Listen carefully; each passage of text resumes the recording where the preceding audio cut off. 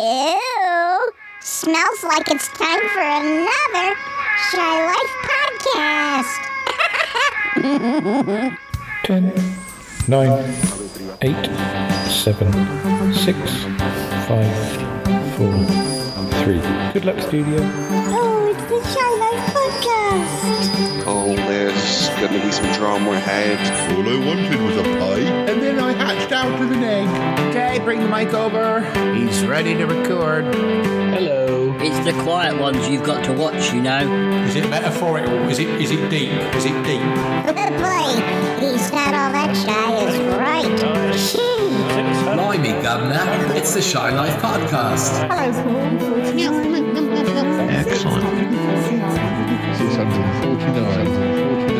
649. Bonjour et bienvenue au podcast The Shy Life. Hello and welcome to yet another episode of the Shy Life podcast with me, Paul the Shy Yeti. How are you doing? I'm all right. So what's going on in this episode? Well, we're going to be a bit random, which is most episodes, but no, we've got two guests. We've got Mr. Nick Goodman's here. Hello. And Mr. Toppy Smelly's here. These biscuits are really good. Do you have any more jam? Yes, just have it yourself. Another jamming session. Yeah. So we're going to do some random questions, but, we're going to do something else as well. But let's run the theme music. When we come back, we'll tell you a little bit more. Run that theme music. Darling, it's the Shy Life podcast. Yes, well, it's a positive thing, Paul. For High Life, the Shy Life. You won't find a cast of characters like this everywhere. I'll go anyway for a potato. Delicious. Hello, campers. How are you? You quite like a big bang, don't you, Paul? Go Shy Yeti. Oh, he hasn't found out my secret. Maybe he has. I love the Yeti test. It's my favorite thing. If you thought that was bad, just listen to this. Yeah, I'm strangely drawn to Yeti Uncle John's ankles as well. I could eat my body weight in crisps every day. Has anyone seen my hot sausage? It's all gooey and juicy and yum, yum, yum, yum, yum. Oh, I can't wait for it to begin. It's the Shy Life podcast. I like that, yeah. Marvellous, Paul. Hi there. Toppy, there's a load more jam in that cupboard over there. If you run out of that jam. Thank you. This is the best green room ever. Yeah. I mean, I know I'm not in the green room anymore, but now I'm here in front of the mic. But anyways, lots of good food in there. Thank you. Is there anything else I can get for you, sir? Anything? Coffee? Yeah. Coffee, that'd be great. And just Mr. Goodman? No, I'm fine as I am. Thank Yeah, you. right. splash a little whiskey in it. Yeah, I'll do that. Right, I'll let you get on with it. Oh, sorry, listeners, I didn't realise you were here. Well, thanks, Yeti Uncle John. So, yes, listeners, we're going to do some random word sort of chats, see what stories we might come up with. We might do some of those. Would you rather do this or rather do that? But also, Toppy, I believe you've been to a science fiction convention recently, so I think we're probably going to talk about our experiences, both yours and Nick and I, who we went to a lot of conventions back in the day, but we'll return to that in a bit. So, Toppy, you probably heard the episodes where Nick and I have done random word discussions, like we have three words, and you can, if you think of an anecdote which relates to any of them, you kind of spill your heart out. Okay. So I've got the first one up, and you can decide which of these you can talk about. If it triggers any memory, if not, then that's fine. But the three words I've got are relationship, steam, or indulge. So is there anything that any of those words triggers off for you? Who would like to go first? Do you want to go first, Tom? Yeah, I'll go first. This is wouldn't think of this, but quite honestly, steam immediately brought to mind a humidifier And I grew up with a humidifier in my room constantly because as a kid, all the way up to high school, I had what we call here the croup. I don't know what you guys call it, but we certainly, when I was a kid, I got croup. Okay, so you do have that word. Yeah, it's this horrible breathing obstruction. I don't even understand it now. It's got nothing to do with asthma or anything, but it's something where I don't know what happens, to be honest. I don't know if it's a virus or a germ or whatever, but I would get it all the time, and it would severely restrict your breathing. And it was really frightening on the earliest occasions, and then over the years, I completely understood it, and it didn't frighten me anymore. I would just go into my mother's room and say, "Mom, I've got the croup," and she would, in her sleep, go over and set the humidifier up, which I guess is what people did. Anyways, steam, humidity, the croup. There you go. I must admit, I don't think I've heard the word for years, but I do remember it with childhood ailments. But certainly, yeah, with croup, definitely, yes. I am familiar with that. Yeah, I mean, and here's the thing. It would come on at night and then disappear during the day. And then the next night it would be back. I have no freaking clue what it was, but it's definitely a childhood thing because by high school, I remember having the last few times I ever had it. Never had it as an adult. So, what about you, Nick? Which of those words? I mean, definitely drawn to relationship. I basically, when I left, I went to an all-boys school. I left in '85, and there were two things I wanted to do when apart from getting a job, is to write and more urgently to get a girlfriend. And I left. School does not prepare you for relationships. Woefully inadequately, and I suspect it probably still is. I left school not, you divorce from the opposite sex, or sort of, or any kind of connection for the last 5 years on pain of getting the cane. But so I went into my first job, and there was a girl called Kim who was quite good looking, and I trotted around doing jobs for her all day long, and only discovered she had a husband and kids, and I was sort of in a fun call evening about this, and I thought, well, hadn't it occurred to you, kind of, I was so naive, and I just, I didn't get a girlfriend until 1990, and it just didn't happen, and I was quite sort of yearning for one for years, and I was engaged at 25 because nearly 25 because I thought. I've got to get married. I'm nearly 25, which seems ludicrous now. But it wasn't really later but I valued all the relationships I had, and I still look back on them fondly, probably more fondly than I really should, even though I've been married for nearly 20 years. And even now, I think wistfully about them. So relationships have always been important to me. And even in the sort of, when I was a kid, I liked the idea of having a girlfriend. Somebody, actually, a friend of ours, Richard Morley, he did one of Paul's films, one of mine. And in fact, he had two of Paul's things because I directed him one.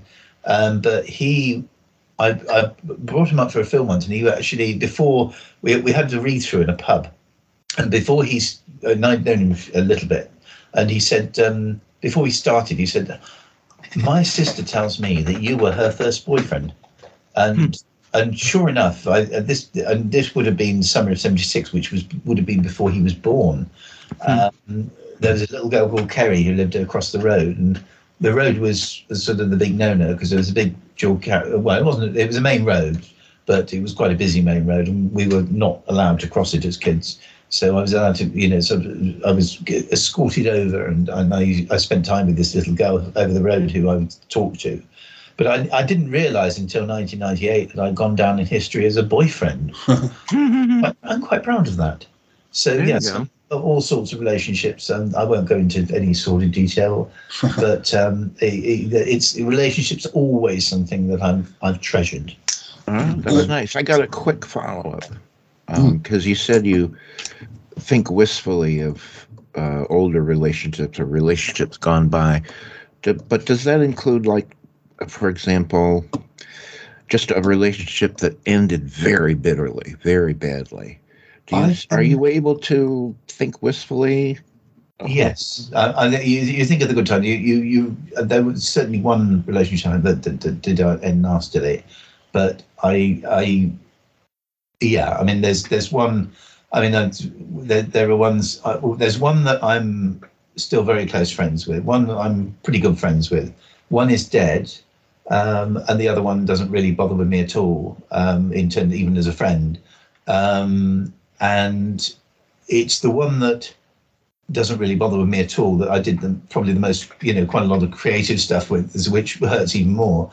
But yeah, there are, and they crop up in the dream. You probably wouldn't want to go out with them now, but they were part of your life. And also all these people that say all these jokes and cheapskates at one's ex. I never quite got that, because these are all people, unless they get violent, then the whole, thank God I've never had that. And that really turns it on its head a bit and gets it and spoils it. But something, or any kind of abuse come to that. But when it's at the end of the day, they're people you've loved.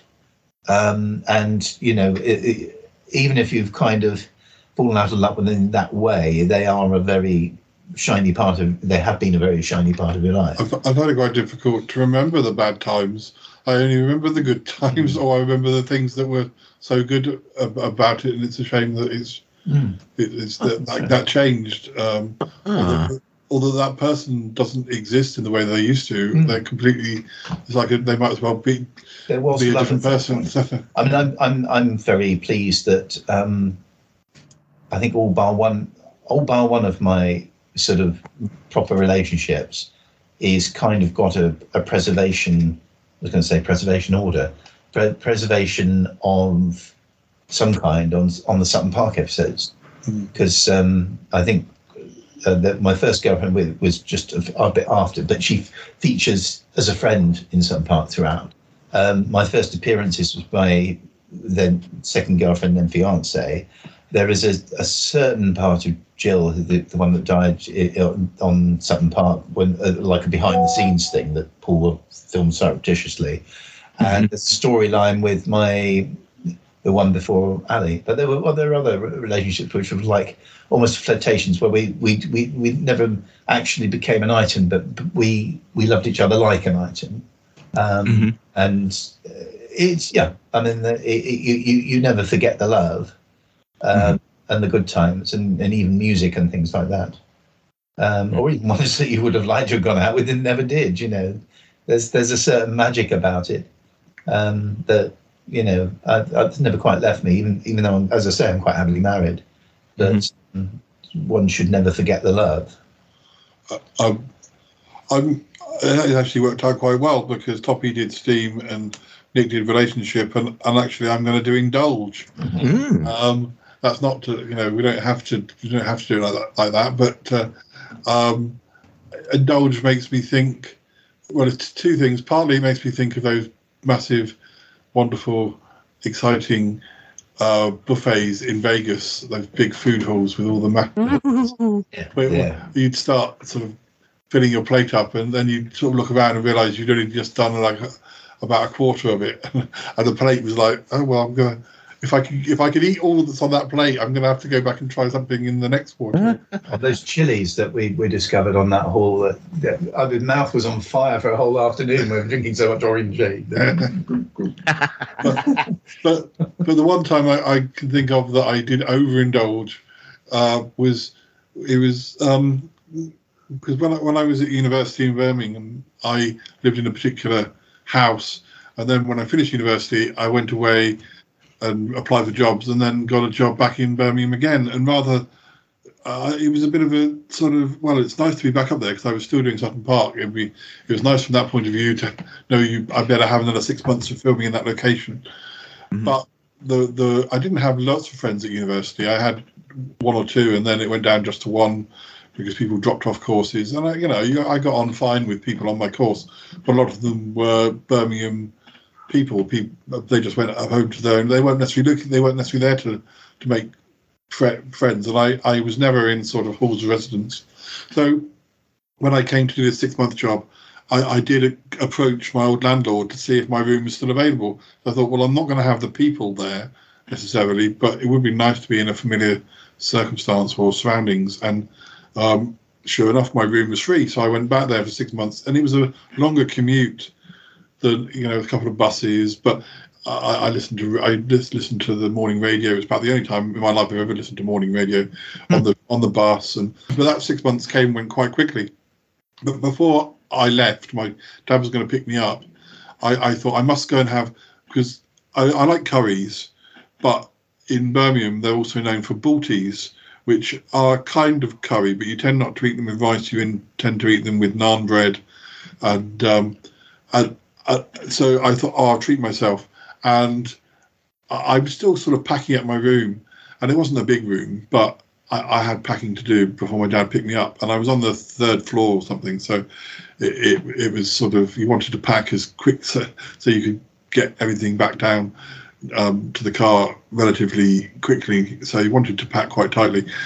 Although I was younger then, I could do those stairs. But I definitely overindulged. I ordered far too much and ate it. And then I don't know if I was drinking wine as well, but I really sort of bloated up and to the point I could barely move.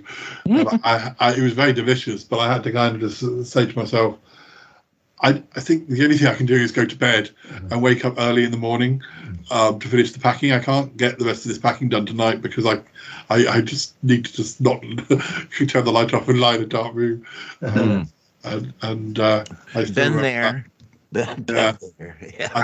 I still remember that, and that was 1996. So yeah, I'm sure there have been plenty of other times I've overindulged, but that one sticks in my mind.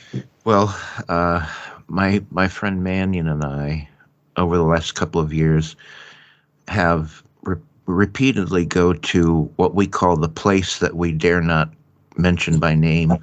And as soon as we say that, we both know we're talking about the Chinese buffet, which is open for lunch and dinner. And it's kind of a bargain. It's not expensive, and you can eat all you want. And there's a lot of selections, although I have to say, I'm not sure how many authentically Chinese recipes are in there. We'll be Chinese tonight. Yeah. We were in a different city far away, and we found a Chinese buffet, and we said, oh, our favorite thing. We went in, it was exactly the same. The same food prepared exactly the same way. So obviously, there's a company behind, that provides these foods to any buffet Chinese restaurant that wants them. Anyways, you don't go to that place and come out slightly still hungry. You go there and you eat. And of course, we're always stuffed, and we always say, "Oh, I should have stopped 10 minutes ago." Right, shall we try? I might give us 5 words this time, so we've got a bit more. Although that worked out very nicely. We all did a different one. Right. Okay. Sometimes I think, shall I roll the dice again? The words aren't always. Well, never know.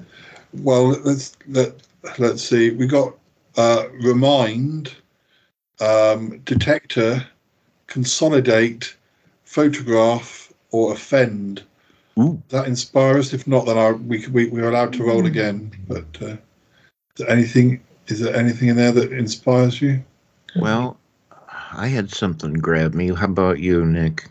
I mean, Photo, I think, probably is the most obvious one I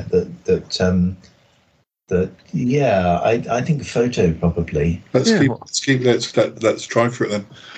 Keep our extra role for another. Photo. Thing is, as you know, I've become a bit of a treasure hunter in my old age, of memories and things and people's.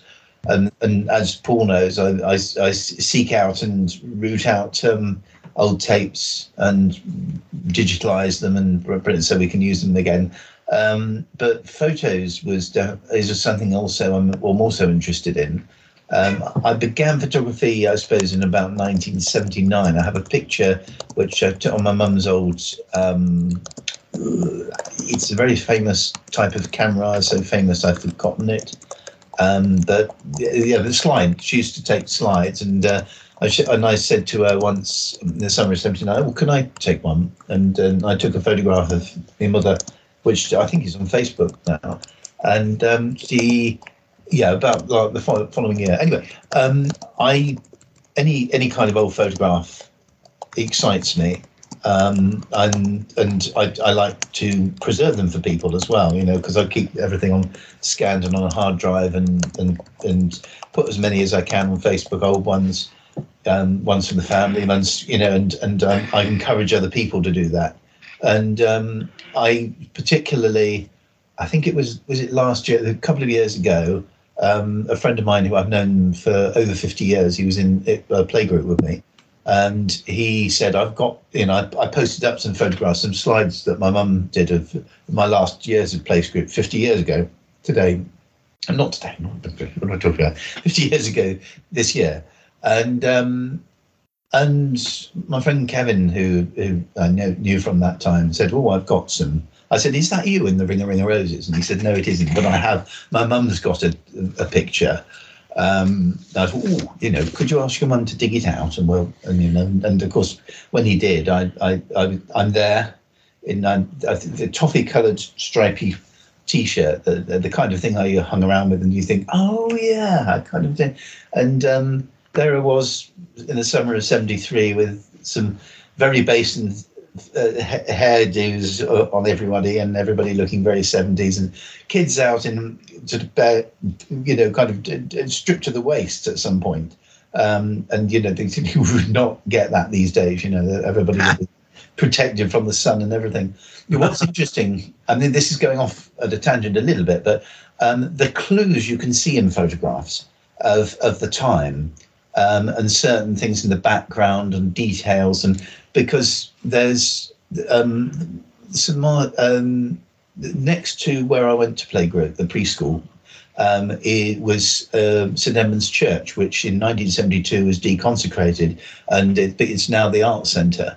And in the back of the photograph with me and my friend Georgina, there's all these pews, these church pews. And I did wonder whether they might have been ripped out of the church when it was deconsecrated. So it's just little questions that you kind of get you thinking when you're looking at an old photograph. But I'm always excited. And there's one with Paul's friend Harry, who I knew from birth onwards. There's a picture of him, his local enemy, and myself at the age of it was almost dodgy, the fact, because I was like 9 at the time, nearly 10, and there I was in with this paddling pool with these youngsters. It would look a bit dodgy these days. And Harry's dad found this photograph of us, and that was a lovely summer. And I treasure that photograph because it's sort of one that we hadn't got in our collection. So every little. The whole photos present, especially the old ones, and new ones I treasure as well, especially if you photograph people that you only just met or just are old friends, and I'm always troubling people for a photograph, and sometimes they need persuading, and sometimes they don't need persuading, but they shouldn't need persuading, but they had to be persuaded anyway. One time last year, I had my sister and my brother-in-law staying. And I said to well, can I have a photograph? And she goes, "Why?" And I go, "Because you're my sister." You shouldn't have to ask why, And So yeah, photos have a certain amount. I've always been vaguely interested in photography. I've never got very technical, and I've never been particularly brilliant at it. But I do love a good photograph. I must. And that's What about you, Toby? Which of those words inspired you? Oh, I'll just say something about photographs first. It's it's something that's really changed here in America because it's all digital now, and it all exists on your phone. And some people back it up and preserve it, and some people, I dare say they probably haven't looked at any of their photos they took 4 or 5 years ago, and nor has anyone else. And, my family had shelves of huge photograph albums where once upon a time, you had to develop the picture and you'd get it on a piece of photographic paper and you would put it in a photo album. And every once in a while, someone would look through the photo album and they would see these. Well, now people share it on social media, and the way social media works is, sure, you see it that one day, but you'll never see that photo again.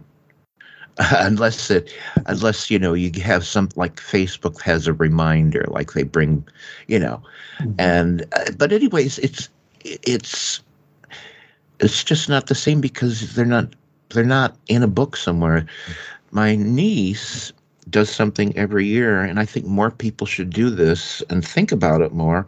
Though these photos that you have on your camera, you can go to a place and not for a lot of money, you can create like this book of photos from that year. And of course, that doesn't mean every single photo you've taken is worth putting in there, but you select them and then you can print them out fairly cheaply and give them to people. That's a nice idea. We did that with my great niece. We came to visit my church, and we did a photograph session with her, looking around it, and we turned all those photographs into a book and gave them to my mum. So that it's like that. But it's the same over here. Everything's gone digital. I myself, we switched over to pretty well mostly digital in about 2005 or 6. But I always make sure that we have it backed onto the hard drive. I make a point of, all that photograph you took, Ali, the last lot of photographs that you took on your phone, we transfer them to me, and I'm very conscientious about keeping all the photographs we've taken on our hard drive and making sure that, it's there in the correctly, the right month, the right year. And, I'm a bit pedantic like that. So, yeah, you have to keep a tabs on preserving them. I certainly would say please back them up, peoples, because you never know, and don't lose anything.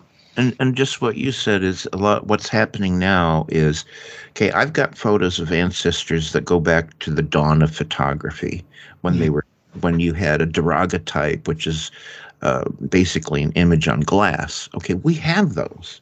They've been handed down, and usually on the back is at least a name. Okay, at least a name.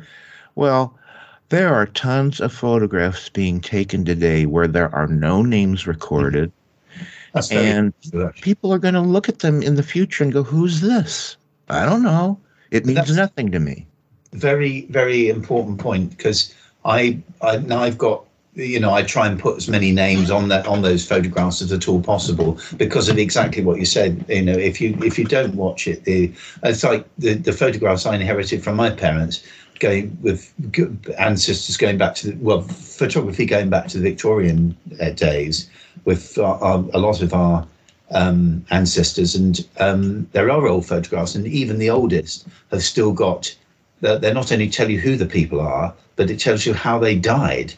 There was these two little girls, and I mean, infant mortality was as high in those days. And it actually, I think it's from my mum's side of the family. It said this person had this girl had scarlet fever and kissed this girl, and she died 3 days later. Real tragic sort of stories. But there they are. Somebody's taken the effort to put that on the back. The weird thing is, and I don't know what happens to the photos after, whether they are being kept somewhere, but my niece's generation seem to have a very weird relationship with, say, things like Instagram. So my niece, she'll put photos up over the year, and then at the start of the next year, she'll wipe it clean and start afresh. Oh no! That's just bizarre, because to me, Instagram is, or anything like, even the Facebook photos, it's a history of my last 10 years or whatever. It's you want to see I mean, I know she's at the age where her looks are changing. She's going from a child to a young woman. She's changing what she looks like, but that's the fun of it. I mean, if anything, you know, those of us who are a bit older, we probably haven't changed that much in the last 20 years. We might have aged a bit, but we haven't got. Some of my younger friends who were perhaps teenagers in the noughties, you can see how they've gone from being scrappy little kids to being like mid-30s, whereas 20 years ago we just looked younger. We weren't necessarily having crazy haircuts or outlandish fashions. Whereas when you were a teenager, my niece likes things like RuPaul's Drag Race. She likes that sort of makeup type stuff, and she'll make herself up in that sort of makeup which the drag queens are using, and she likes all of that. So it's a shame that it's not there anymore when you look at it. I don't know whether she's kept them somewhere else on a drive. Also, I hope so. My friend Maria says that she's got hardly any pictures of her childhood, you know, because they moved from place to place and things got lost and everything. I find that desperately sad. I'm lucky in that my parents not only took photographs, but until about 1981, they took good photographs. They took them on slide. So we've got sort of a lot of our childhood in fairly good quality. A selfish part of me would like to say I wish they'd extended that to cine-film, because I'd love to have had a cine-film of some of the, from my childhood. But you can't win them all. But, you know, that's what. So I'm really, really lucky to have that, because some people just don't have that. What's interesting is when I came, because of course when I got all of Mum's photographs, I didn't keep them all, but I scanned them all in, every single one. And from the 80s onwards, both Mum and I started using rather cheapo cameras. So the picture quality on those 80s ones aren't so good, which I kicked myself in my sort of latter teenage years, which were a very important part of my life. I wish I'd done better quality photographs. But no, you've got to work to actually preserve them these days. One of the things I used to have to do when I was at the college was that I don't know, it was coming up to the anniversary of the college at one point, and somebody said, "Oh, what do you have in your archives of photos of history of the college?" Well, in the time that my boss and I had been there, nobody had ever asked that, and you know, you can't expect somebody in 2005 to be responsible for whether photos from the 1960s were kept or not, if they never had been. And so I said, well, I'll go and have a look and see if we have anything. Well, so I started putting together a sort of list of what we did have, and you know, considering it was the sort of college it was, there were royal visits and things like that. So what I did discover, and through talking to various people, it would appear that at some stage these photos, the earliest photos, had ended up in our archives. But we also put a call out around the college to say, does anybody else have like photos from more recently, which, you know, we're trying to keep them all in one place. And you'd often have people coming in and kind of having no interest in the history. They're just coming in doing a job for a couple of years. They're very, very senior. They might have been the secretary of the college. They might have been the chief of staff. They'd be like, "Oh, what's this in my drawer? Or what's this on my shelf? Oh, just been there." And what had happened as well, I think in the mid 90s, they'd refurbished the college and moved the whole college for a couple of years or a year or something to another building.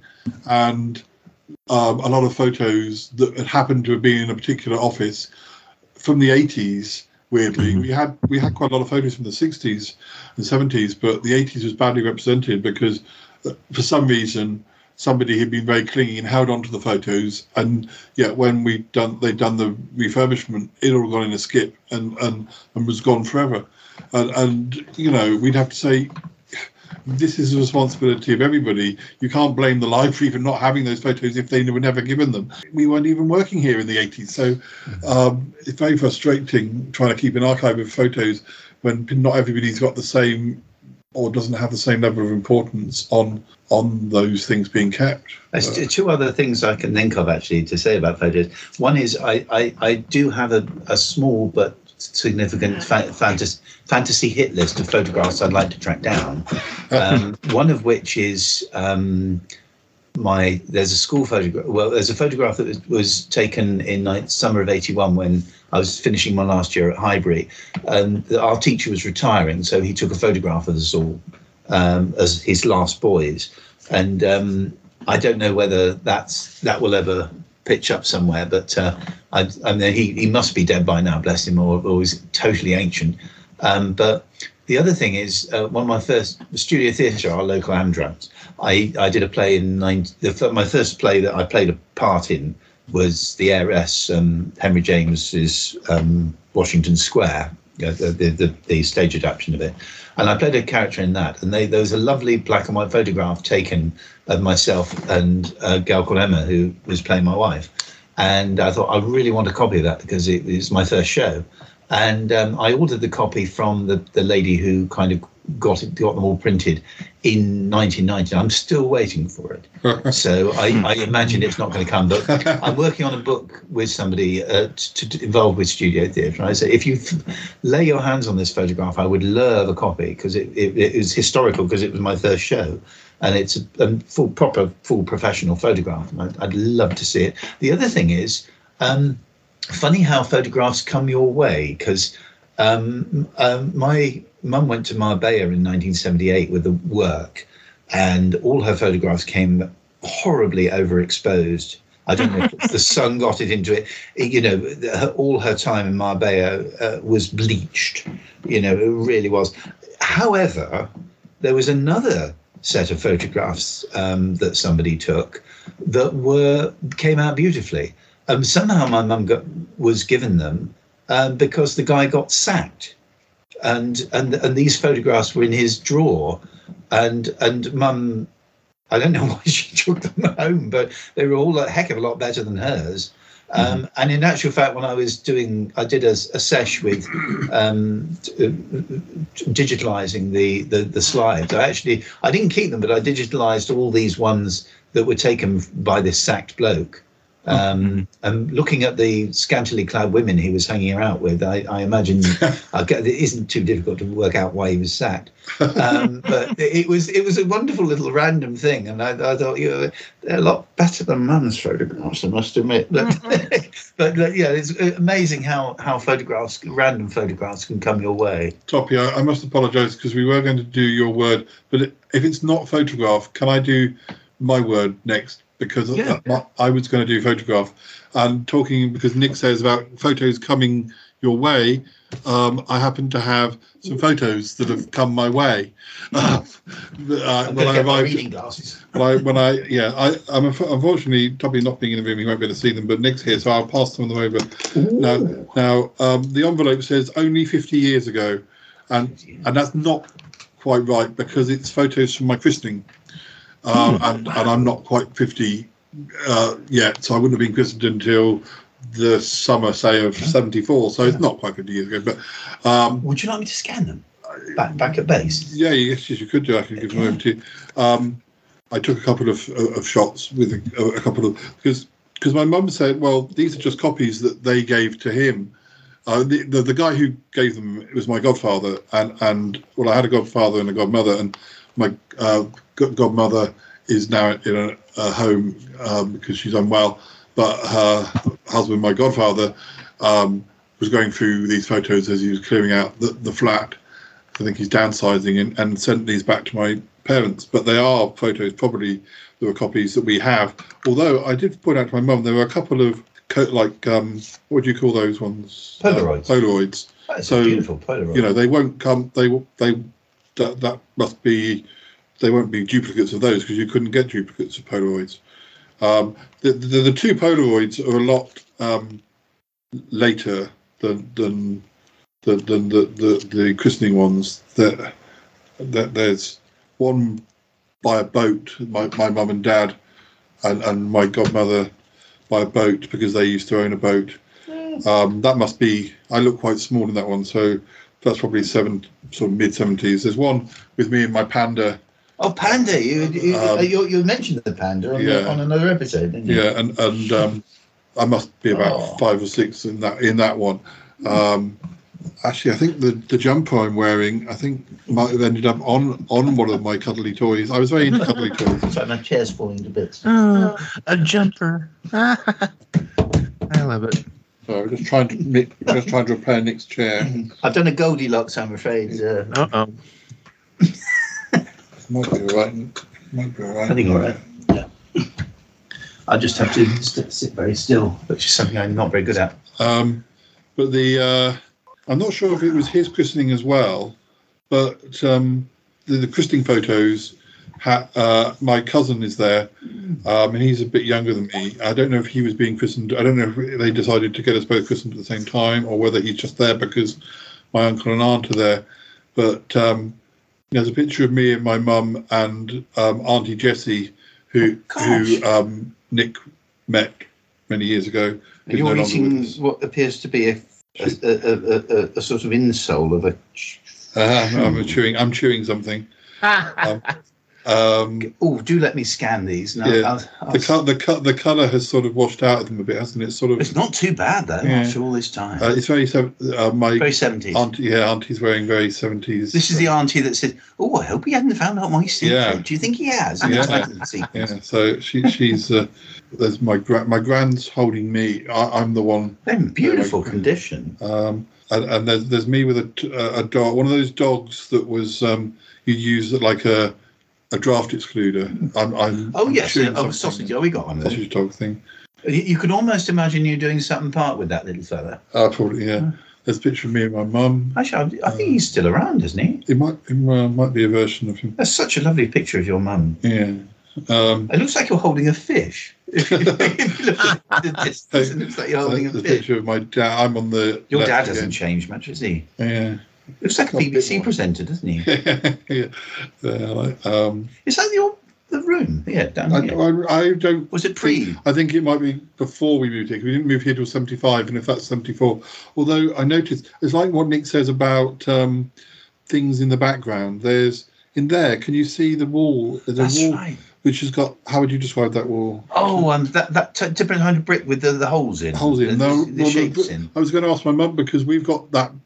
Something like that on the patio down there. So when they moved, did they take that wall, or did they just like that pattern? That's amazing. And I don't know. There's those little things that you kind of sort of give you questions. That's meet my mum again. I think this is. They are really nice quality as well. That's my gran, but it's that's my dad's mum. Yeah. Who died in the mid '80s. But she's with my cousin in that one. I think that's my next to Auntie Jessie is, I think that's Uncle Jim, who is my dad's uncle and her husband. I think he and my granddad both died in 74. So I thought there were some photos with my granddad in, but maybe it was Uncle. Maybe that's not true. Yeah. But I think I technically met Uncle Jim and I met Granddad, but I don't remember. But the photos prove I did. So.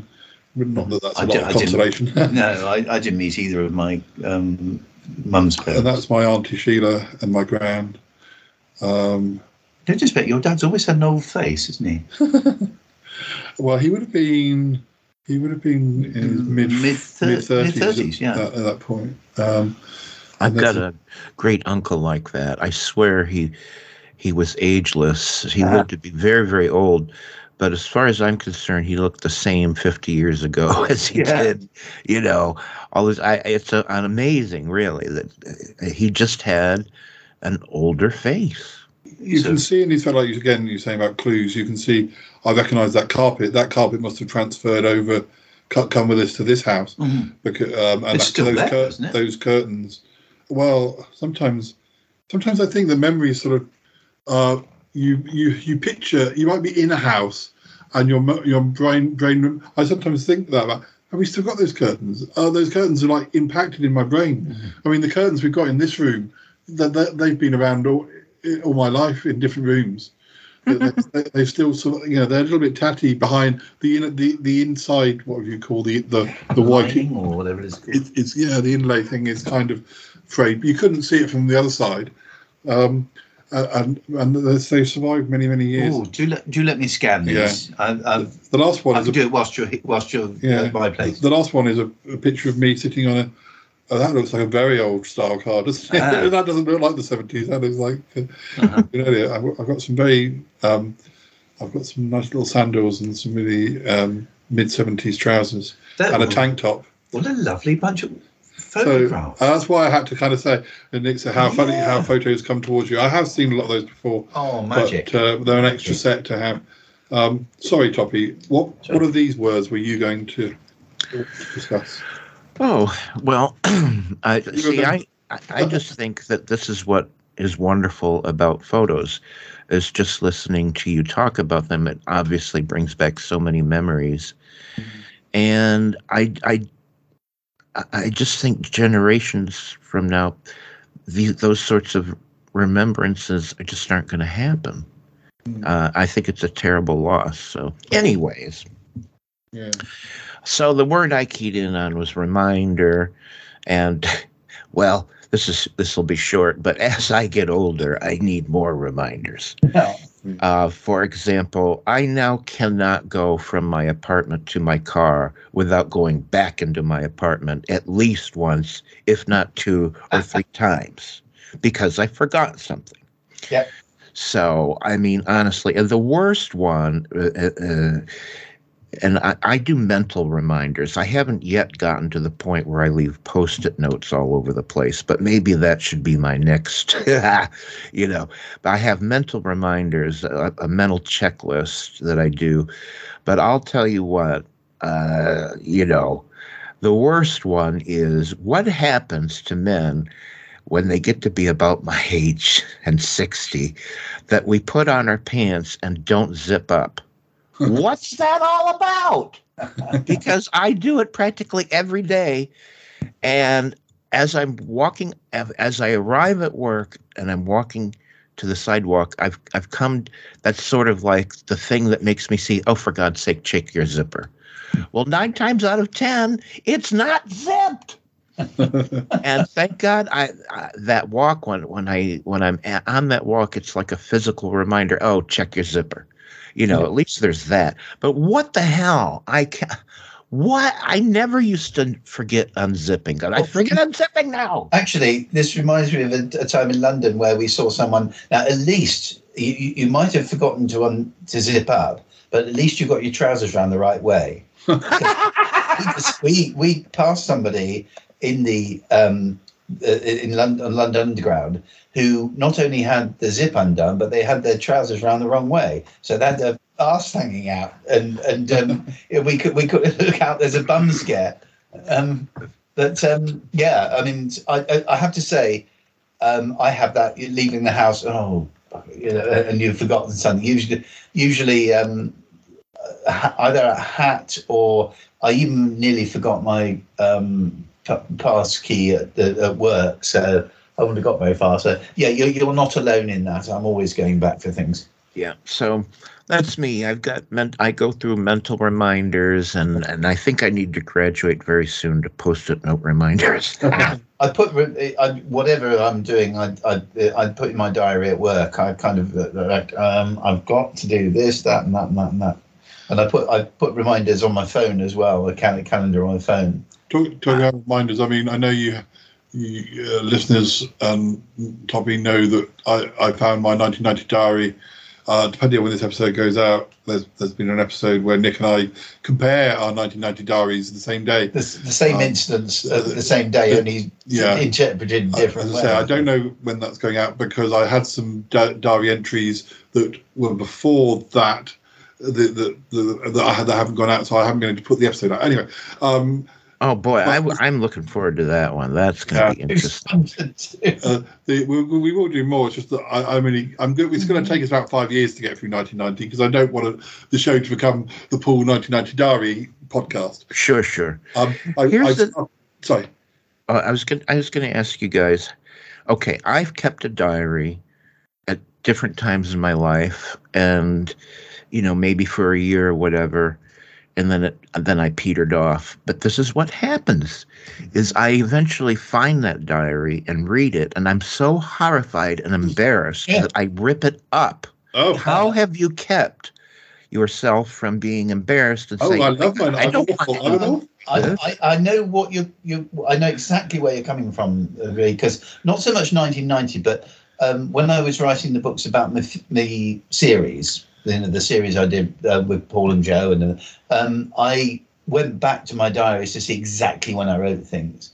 And about 1982, 83, 84, I really am quite horrified to see what a selfish little monster I was. And when my dad was having a breakdown 40 years ago, and I just wasn't sympathetic at all. It was just poor me, and I hated school. I was hating what was happening to my dad. I was just in a miserable place, and I was a miserable person.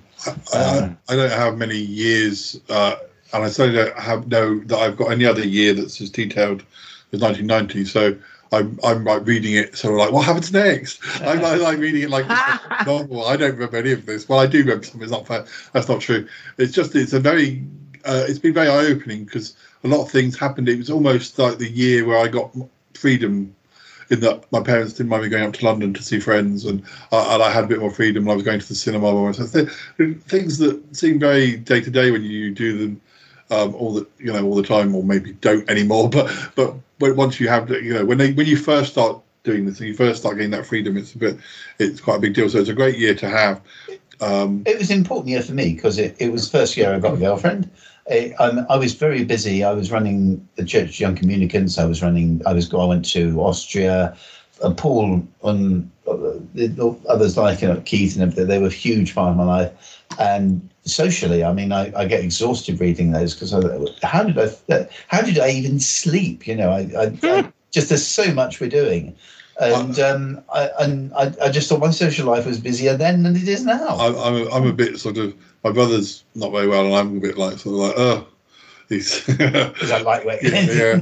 I am keeping a diary this year. I was given a diary, like a day-to-day, very, very small, very small diary. I'll show it to Nick so you can see what I mean. It's not very big spaces, like a.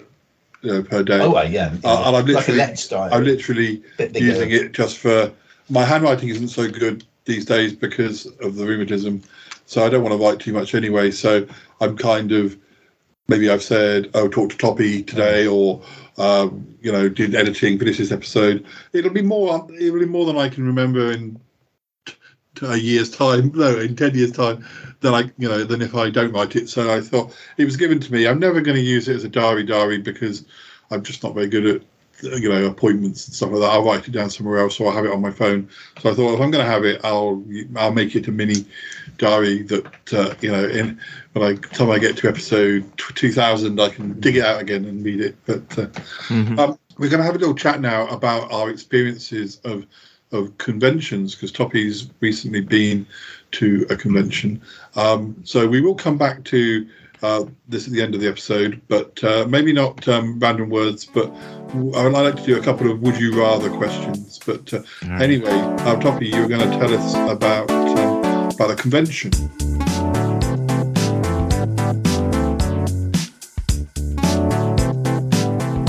I went to a science fiction convention last weekend. Oh, lovely. In Maryland, which is about a 5-hour drive from here. Yeah. But that was my first time back since COVID. Yeah. It's a very small, modest convention. Mm-hmm. It's called Farpoint. And the only difference really are the guests, and they usually nail at least one. And this time it was Wilson Cruz, the doctor on the new Trek, Star Trek Discovery. Mm-hmm. But here's the problem. Well, you guys know this. Here's the problem with guests. They come with nothing except a pen to sign autographs for money. And then they do an hour in front of an audience. But what is that hour filled with? Questions from the audience. That's all they do. Every single time, every single one of them, they're there. They bring nothing with them. And then it becomes the questions from the audience. So the presentation is never... It's only as good as the questions from the audience. It's got to the point now where Ali and I kind of go to, if we see if there's certain people going, we'll go. But things like the Doctor Who ones, the Doctors and Companions, you've kind of heard all the stories before. And we tend to go for, if guest stars, actors we like, are going, we'll go. I know there's one in Epsom, which is quite a regular feature now. We went to Paul and I went to the first one of that about 5 years ago, and it was a good convention. But I don't know. There's all sort. If I'm busy or there's something on, or I back in the day I used to drop everything for a convention. Now it really has to grab me. I might have gone if I'd heard people were going, but I don't think many people. One or two were going, but not the most. I've got a feeling that was my last convention actually that I went to. I'm always up for another one. I also had a few bad experiences in autograph queues. Not awful, horrendous ones, but they're rude. But just where some guests were less enthusiastic, then you stood in the queue for 3 hours, and then when you get there, they're kind of barely saying a word, looking quite grumpy. They tended to be people who weren't that necessarily regulars on the circuit at the time. Like when I went, and there was one of the big Finish audios, Nick. There was Graham Garden. That's right. And we went there. And I remember you texting me saying, "Oh, he was really boring, really grumpy." And I was going to get an autograph myself, not because of the Doctor Who connection, but because of a series he was in the 70s, The Goodies, and he was just so unlikable, or just so like, "Why am I here?" sort of thing. I ended up sending the autograph I got for myself. My friend Kerry had asked for an autograph, so I got that, and I sent him my one as well. You sent him your autograph? I sent him my one. No, I autographed something for him. No, I sent him the one well, they didn't used to charge. You didn't use. It's got a lot more money grabbing as well. It had. Like there was never any mention of you having to. There's like, if you're at a convention, you get one free. You might get one free autograph, and anything else you have to. Yeah. You have to buy. So you can't even bring a DVD cover. You have to buy their site. It just became a bit money. I think the funniest signing I did was the most unique signing I did was with Henry Wolfe, who was in the Rocky Horror and played a villain in Doctor Who, and was in a children's series called Words and Pictures, which was quite famous at the time. A very diminutive actor with a kind of voice like this. And we turned up at Chiswick. Well, was it Chiswick or Chiswick Station? And as we went past, we noticed this little man looking at a rather crumpled Google map. And sure enough, it was Henry Wolfe. And we said, "Well, hello, Henry. You go in the same place as we are." And of course, we had arrived to meet him at the convention. So, and we said, "Well, we'll walk with you." And so here we were walking with this sort of living legend who discovered Pinter and went to school with Pinter and sort of pioneered him. And he was so natural and lovely and just sort of enjoyed being with us. And we it was like going for a walk with your dad, it was amazing. And we had little adventures. We got into a taxi which was somebody else's taxi, and we were turfed out, and we had a really nice chat with him. And then of course we delivered him rather late to the signing, and then we queued up to meet him. It was surreal. But it was a magic time. I think the annoying thing was, I think it was the same convention, or it was certainly around the same time, the same one as the Grumpy Man. There was Nicola Bryant, who played a companion called Perry with Colin Baker, and I think she had an accident at the time where she'd fallen off the stage. That's right, yes. She was in pain, and yet she came and she stood up because it was more comfortable for her to stand up. She stood up for 5 hours or something, signing autographs. The most generous, wonderful. That's right. And you think this person's sitting there being grumpy, and he's got nothing to be grumpy about. I think it was a DVD of Vengeance on Varos, which was the Doctor Who tale that she was in. But what made me laugh, it sounds a bit sick to say made me laugh, was, of course, that also had a disabled actor called Nabil Shaban playing Syl, the alien, and he can't stand up because his legs are completely they weren't developed properly. So I thought to myself, there's Nicola who can't sit down, and there's Nabil who can't stand up. It's just that some people really make an effort, and you at times the experienced convention guests make a big effort because they've done it, and it's obviously they get paid. They do get paid for it. Now Ingrid Pitt was, I'd heard stories that she was a bit pushy and showy, but she she arrived at the convention straight from hospital where she'd had pneumonia and a stroke, double pneumonia and a stroke, and she really wasn't very well, and she died later that year. And she was at an event in Chiswick, and she was literally between questions, she was gasping for breath. She really was in a bad way. And her husband was there and looked terrified. And she actually saw each and every, against advice, saw each and every fan, posed with each and every fan, and signed for each and every fan.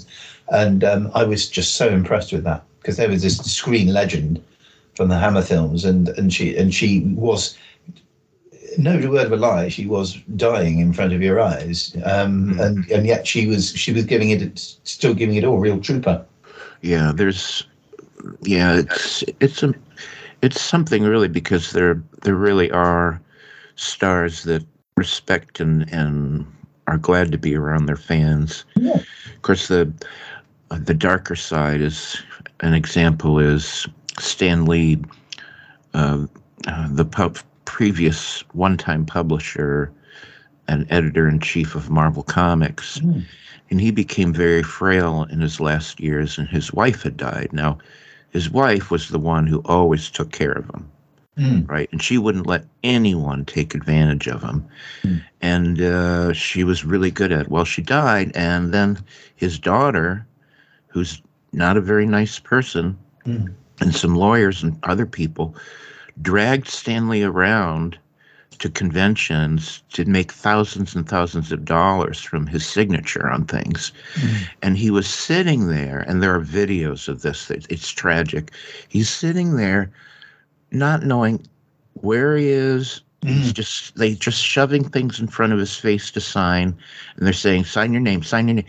And he's just signed, and it's like, it's horrible. I must admit, another Hammer legend, Barbara Shelley. She was at a signing we went to in about 2010, and she was, of course, quite a sex symbol and all that jazz in her time with the Hammer films. And she pretty well had a stroke, and she got very confused and couldn't hear very well, and sort of shuffled off in one of the, like a wheeler. And she eventually died about 11 years later, but I was amazed she lasted that long, because she was so frail. And I met her. Nick and I met together. The only cast member of Dark Shadows I've ever met, Catherine Lee Scott. Oh, she was lovely. Because she's a convention pro. Yeah. She knows. She's one of them that's done it.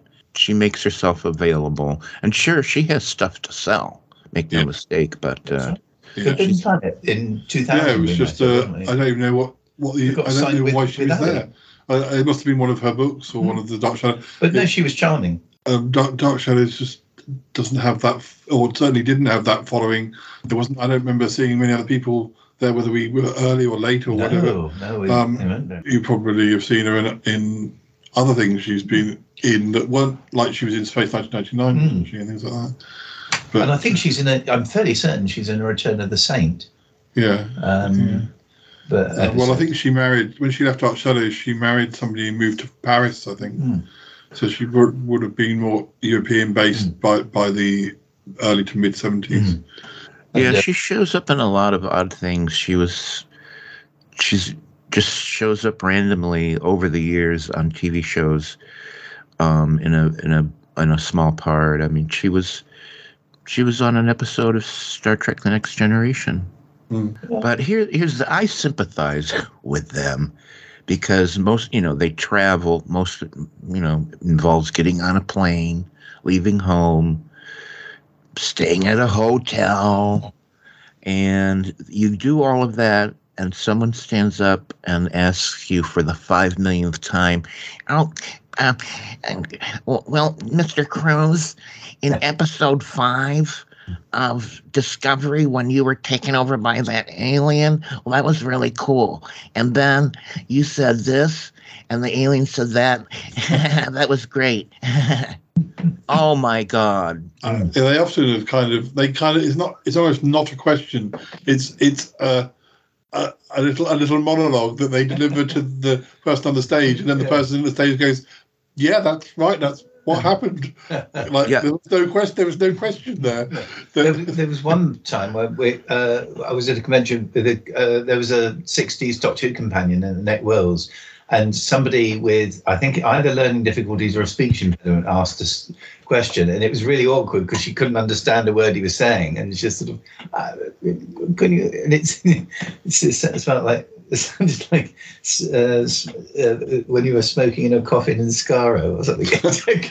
It's really poor old Annette Wells and go, sorry, what's he saying? Do they do like charity auctions at the ones you've been to? Because that used to be a bit of a thing. People bidding for ridiculous things, or they do, and I think they raised a couple thousand, which is cool. I mean, it's nice that they do that. Somebody bought a bread roll that sausage, a sausage roll that one of the Doctor Who companions, and they ate it on the way home. Yeah, they paid money for charity for a sausage roll that Sophie Aldred had half eaten, and then Nick said they kind of got hungry on the way home and just ate it. I wasn't at that convention. The story has passed into legend. We know the person in question, and he's a bit strange. Didn't Sophie Aldred have to? She's one of the companions from the last era of the Last Companion, really, before it finished. But she came back in the most recent episode, which was very, very good. But didn't she have another story where wasn't she having to do some sort of eating competition at a convention? Something like that, yeah. And she got stuck, like one of a donut eating competition, and she got. That was one of her. I think it might have been one of her first conventions or something. And she nearly choked to death on stage. Oh dear! That's on the Blu-ray. There's a video footage of that nearly choking. Not to mention she nearly drowned filming an episode of Doctor Who, where she was in a it was a cliffhanger where she's in a tank. Well, they're underwater, and she gets trapped in something, and the door comes down and it starts to flood. And in real life, the glass started to crack, and which would have meant water all over electricity, and she would have been electrocuted. Luckily, Sylvester McCoy saw what was happening and said, "Turn the light, turn the power off." Luckily, Sylvester McCoy was electrocuted instead. No, I didn't say that. I did not say that, listeners. If this bit gets used, I did not say that. No, he saw that something was happening, and he got them to turn the power off, and she was winched out of the thing. But she could have. So poor Sophie. Oh, yeah, frightening. He's suffering. Talk about suffering through art. But it's funny how certain things, like, I remember when I watched that was so much more powerful. When I watched that, I knew that had happened. Yeah. And it made it. I was scared for Sophie and excited about the episode. So it was double. It had double the impression, which somebody just watching it would just think, oh, someone's. Well, another of our friends was actually both excited and because for another reason, because Sophie Aldred getting wet in that costume was got her all unnecessary. That's something completely different. Yeah, I was talking about this the other day. I was thinking about it that people always say that spoilers are a bad thing, but sometimes, particularly on films like slasher films, where people get attacked and you think, oh yeah, they're going to survive this because they always survive it. But the most recent Scream film, Scream 5, or it wasn't called that, it's just called Scream, but they were killing off one of the established characters. Yeah. But I'd kind of got bored waiting to see it because I wasn't quite sure when I was going to see it, and I kind of wandered onto Wikipedia and I'd read the spoiler that this character was killed off. And when I did see it at the cinema, it was actually much more effective because I think if I'd have watched it, I'd have thought, oh yeah, he's going to be okay. They're always okay, and I would have missed the moment. But because I knew this was it, when it was coming up, I was like, oh no, it's going to go. Oh dear. It's like the cute kid. You always think you always see in films, cute kid. Are they going to survive? Would be lovely if they were killed off in the first 5 minutes. Actually, sometimes I think the right spoilers actually make you appreciate what's coming up. Absolutely. Yeah, it's strange. Do they do cabarets at the sort of conventions you go to? I think the closest they come to that is what they call their masquerade. And I'm just specifically talking about Farpoint because, frankly, it's the only one I've been to multiple times now. But and masquerade is essentially a costume contest where the people who do cosplay show off what they've created. And there's awards and things. And part of that is usually a couple of paid performers. This time they had two stand-up comics, probably from New York City, and both of them did their entire routine based on Star Trek. And one was really good and really funny, and one was just okay. But anyways, I think that's the closest to that at least this convention gets. They sometimes do ones we went to, didn't they? Well, they did. Anthony Ailey did a whole cabaret act, didn't he, with corny jokes and. Did he do magic or something? He did magic that was a little bit obvious because you could see if you looked at there was a mirror behind him and you could see him doing all the business. Put that mirror behind him. There was also because he had a few jibes at the production team because he fell out with the producer and the producer's partner, who was a dancer, saying, actually, I saw his last show. At least I hope it was his last show. It was a bit freaky, wasn't he, Anthony Ailey? It was, yeah, but then it was because he played a baddie, so sometimes it was a thing where it kind of transferred off. Yeah, the edges between slipping in and fiction started to blur a little bit. Slipping in and out of character, and if you met him in the hallway, he'd be still the master. He'd be the master. Yeah. Like 10 years after he'd last played him or whatever. Oh, and here's the last thing I'll say about conventions, and this is conventions of all types. I'm quite convinced. Doesn't matter if it's a leather convention full of gay men who love to dress in leather, or Dark Shadows, or Farpoint. One of the main reasons they go is to hook up and have a sexy night of fun with some anonymous partner. I know this is true because I've seen it. After everything is done on the main night where they do masquerade, that's their main thing, because not a whole lot happens on Friday, not a whole lot happens on Sunday. But Saturday, they have a lot, and the finale is the masquerade, and then there's a dance somewhere, music and booze, and people lap up that booze and inhibitions are loosened.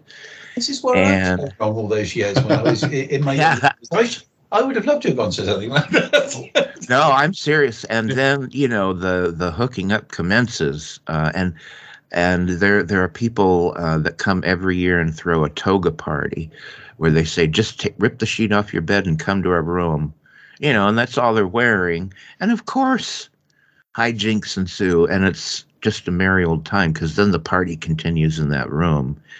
And I just know this is one of the main reasons this happens. I'm sure things happen. They just didn't happen to us. I know it would have been. Nick and I would retire to our shared twin room and talk. Yeah, that's the trouble. We always stayed in rooms with friends. You know, you couldn't really take someone back to your room. Not that I was ugly as sin in those days anyway, which probably didn't help. Not that neither of us were ever approached by somebody saying, "Would you like to?" So, yeah. There was hijinks though. There was a Doctor Who convention in Swindon, which I stayed overnight to, and it had Doctor Who in these kind of metal words that you pin on a board.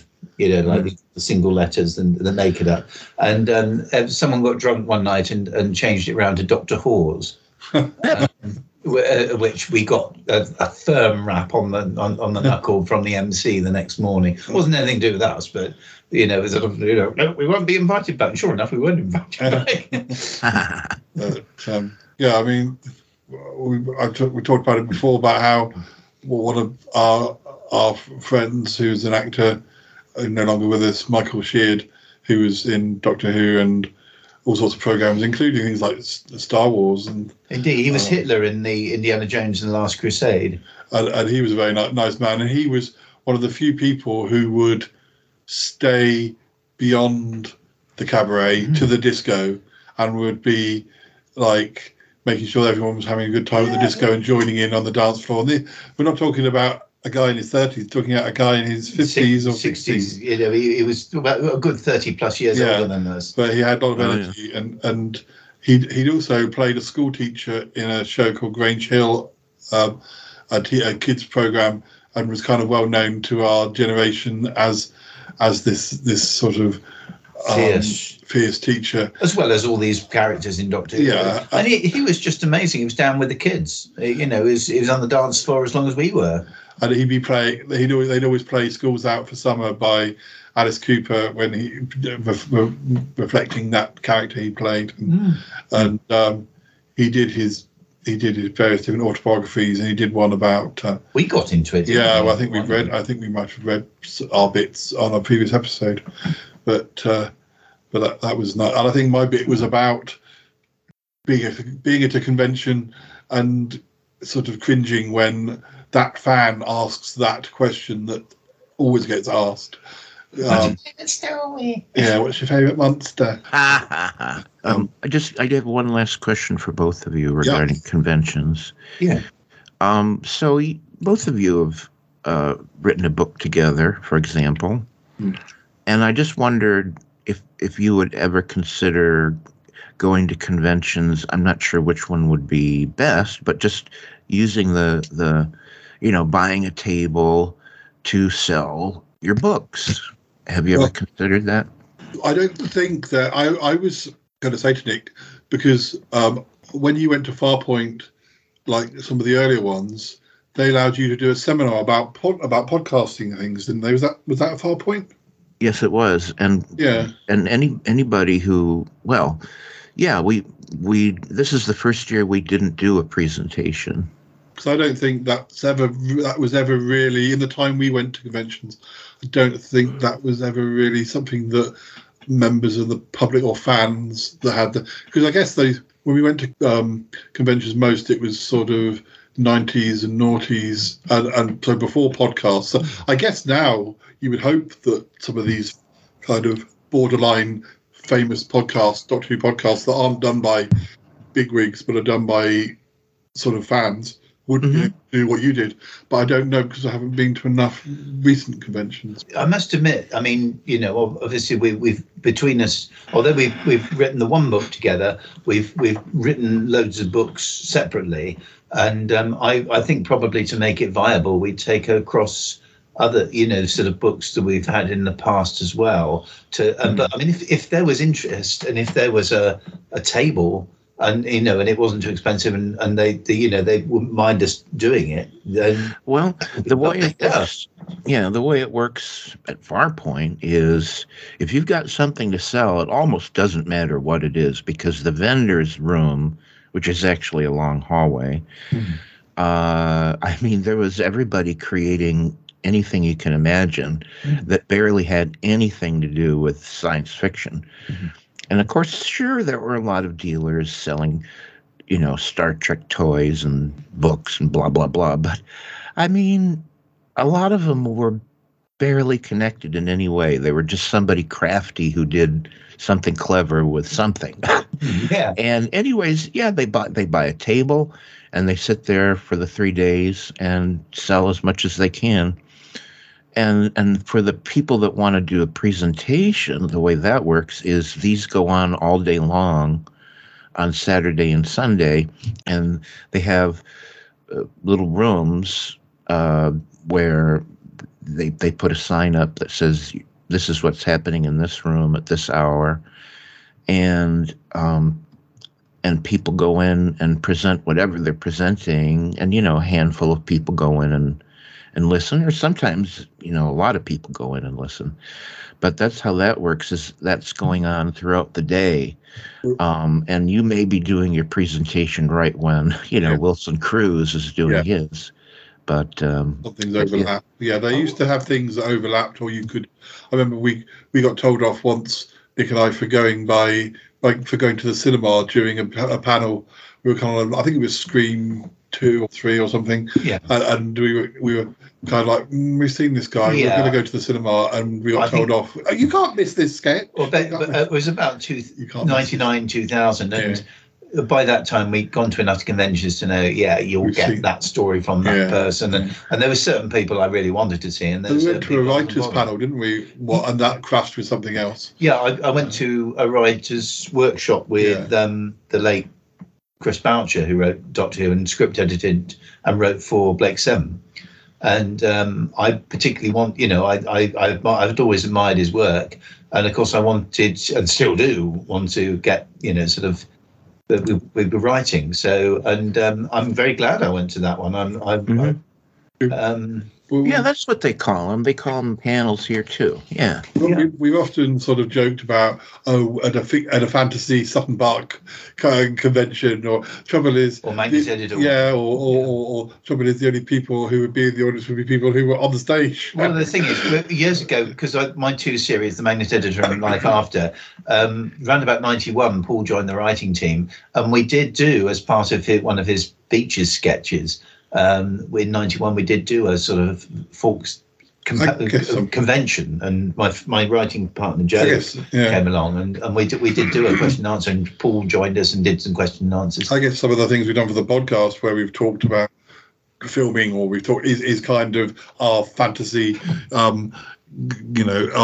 it's a kind of convention panel, except that it's going out to listeners rather than also us the book being in that one we venue. did, although it couldn't be deemed as sci-fi, it did have a quirky fantasy element, which you kind of is left a little bit ambiguous. It's not kind of full-blown aliens, full-blown this, full-blown that. It's actually quite mysteriously done, and so it isn't completely your plain Jane sort of. And also the 2 books that I did were novelizations. 2 other books I did were novelizations of my own about stories from my own series. So back in the 80s, 90s, and there is a site. There would be a sci-fi. But no, if somebody could find me a table, lead me to it. It would be fun. We probably mentioned it before, maybe, but when Nick used to do his tape scene RPS.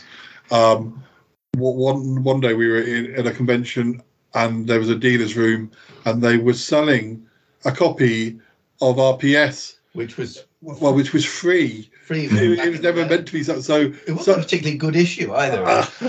It must have been that somebody had got a copy, and it somehow found its way to the dealer's hand, and he was trying to sell it back to the punters. There was a few friends of ours who said, I'd raised a complaint about that. I was actually so flattered it was there, I didn't mind a scrap.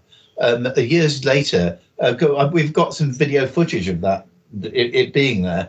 Years later, that one was going on eBay for about £2.50. Again, it was free when it came out. And the way it's described is, this is how convention fans celebrated the show in those days. It made me feel like a museum exhibit. And I, or certainly in the glass case. And it was interesting, that it's out there. And of course, at the moment, I'm working on a book with a guy called Alan Hayes, who had his own tape scene, which was a rather bigger fry than mine. And we are scouring the world for every single Doctor Who tape scene that ever existed. My own's in there. Paul's a one-off one that Paul did, or two that Paul did are in there, and many of our friends ones they did. And we're having a whale of time kind of pulling this whole history together and searching out for these tapes, however many still exist. Probably, as I was saying to Nick, whereas if someone asked me to talk about Sutton Park, which took up 8 years of my life almost on a daily basis, I would have anecdotes. Even if I couldn't tell you a day-by-day account, I would certainly have anecdotes because that's a big bit of history. But asking me to talk about a one-off tape zine I did 30-something years ago that I didn't repeat and I haven't listened to for 30 years is a lot harder because it's not such a big part of your life. And I hadn't thought about it until it turned up in a box. Sort of thing. So it's harder to kind of think of the anecdotes for the one-off things. Similarly with the films. I mean, I remember them all because I did them. I wrote them, and I did them for years. Yeah. Whereas sometimes you'll come across people that were in them and they can't remember. Yeah, they can remember diddly squat about being in it. So, one of the things I wanted to say before we move back to the random questions and things is that one convention I always wanted to go to, and I guess it's not quite like Farpoint or like the Doctor Who conventions we went to. That was the Pride 48 meetups in Vegas and New Orleans, which I would have liked to have gone to, partly because of my health that never happened, and COVID as well. But you went to one, didn't you, in Vegas? Yes, I did. Mm-hmm. That must be weird because that was exactly much more like what you were saying, because that was lots of shows coming together, and it's probably the nearest you would have got to being up on stage but even weirder because you're doing a live show in front of the audience, aren't you, as well? Yeah. There's a videotape of me on Facebook somewhere doing my show, and that was a lot of fun. They did a very decent job organizing it, and basically all day long, 1 hour was blocked out for anybody to basically do their show live, and most of them took questions from the audience or what have you. And those podcasts were streaming live, so there was a contingent of people at home participating in a chat room, and the chat room was projected onto a screen, so you could even have people live there talking to people at home and answering their questions or whatever. So it was rather well done, and most people really enjoyed it. And then there were other things, social gatherings like a breakfast, or they were organized trips where we would go together to some thing in Vegas, etc. So all in all, it was, a fun weekend for everybody. Definitely a blurring between listeners who become well known as listeners as well. Like Big Fatty will have listeners who send messages in, and those voices become almost they are an integral part of his show, and they become as well known that they're slightly different to the people who lurk or don't engage directly. That was the other part of it is a lot of not just people who did podcasts showed up, but listeners showed up.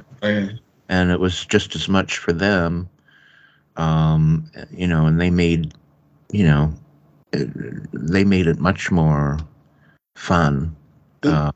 Certain shows facilitate that really well, and some podcasters who did their own podcast but have kind of stopped podcasting, like Scotty the Aussie Battler, for instance, who was also been on. Well, he sent things into you, and he was on my show when I met him in London, and but he's sort of still a regular voice on Big Fatty, sending. So he's sort of not totally gone, from recording, but sending messages sort of obviously is something he still enjoys doing. Yeah. Mm-hmm. But I think actually one thing they didn't quite do, which would have been interesting, that as far as I know, they never did panels. Like, it wouldn't have been interesting if you'd have had a panel with you and so from another podcast, and so perhaps hosts of shows who don't necessarily always. I think it would give some hosts of shows are very much, I'm doing my show, and maybe I have my friend who is also a podcast who's on my show, but they don't necessarily integrate across perhaps the whole channel, or they're not like a Big Fatty in that way. And doing a panel where you're on stage with 5 other podcasters, perhaps the shows you don't even listen to, you might hear some things that actually that would be quite interesting, and the people in the audience might think, oh, it's really good to have Toppy and Taffy and all on one stage answering questions together. And I don't think that ever happened. Well, it did, because there, what tended to happen is people would get together and decide to do exactly that, and there'd be a group of podcasters who never podcasted together all up there doing a 1-hour thing. So it did happen. Yeah. Yeah, I think it's slightly different, because I don't know how often they do it when you're at a convention, and it might, because we went to conventions that were just Doctor Who, but we also went to conventions that were a little bit Doctor Who, a little bit Blake Seven, or a little bit, or we did do a few. There were the odd convention where it was more like or cult TV convention, or so you might get people who are on completely different shows up on stage. Whereas at a Doctor Who convention, everybody has got that connection that they were somehow involved in Doctor Who, even if they were involved in Doctor Who in different eras of the show, and never actually had met before until that convention. They do something on the Blu-ray releases of Doctor Who, where they sort of borrowed from an idea. There was a TV program we had over here where people would watch TV, this week's TV. The different households would be watching it, and they would film them commenting, and it would make for sometimes quite good TV. Well, they started doing that with the Doctor Who Blu-rays, where they have perhaps 4 different groups. They might have the Doctor and the companion who are in the episodes on that Blu-ray, but they'd have also a past Doctor. Or future, depending on what era it is. So you might have an 80s Doctor Who companion. You might have a 60s Doctor Who companion watching an 80s era and going, "Gosh, they had better budgets then," or vice versa. They've even got some new people who actually kinder about the show than some of the 80s ones. Well, with the current show, there are probably a lot more people who are our age who grew up liking the old show and are now excited to be involved in the current show. So they may already have come with a sort of affection for the old show, even though they're in the much more higher budget. There was a guy, particularly the one I bought at Christmas time, or Jen and Ali bought for me, was with the John Pertwee season from 1971, and it had the introduction to the Master, and it has the very latest Master, who's sort of in his late 30s. Watching the very first one, and he's actually really fascinated to see the beginnings of that character. Because unless you do your own research, I don't know how much they would kind of say, "Oh, just make it your own." They don't necessarily want you to be too influenced. So unless you do your own research, sometimes you hear where like the new person playing the Doctor might be allowed to watch tapes of the old Doctors, just to kind of get a feel for, because with the Doctor they tend to, now and again you'll have perhaps a later Doctor exhibiting certain traits that are familiar to the audience. Oh, look, he's he's done something that's very Third Doctor-ish, or he's done something very Tom Baker-ish, or he's done. Sometimes it helps the actors to kind of show that it's meant to be the same person. Matt Smith was very influenced by Tune the Cybermen and Patrick Troughton's performance, which is why we got a sort of Troughton-esque Doctor with him.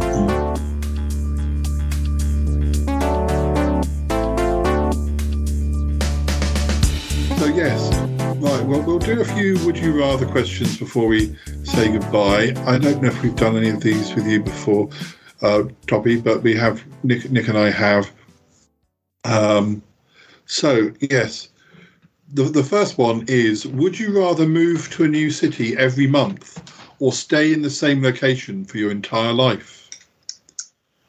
That's an easy one for me. Stay in one location.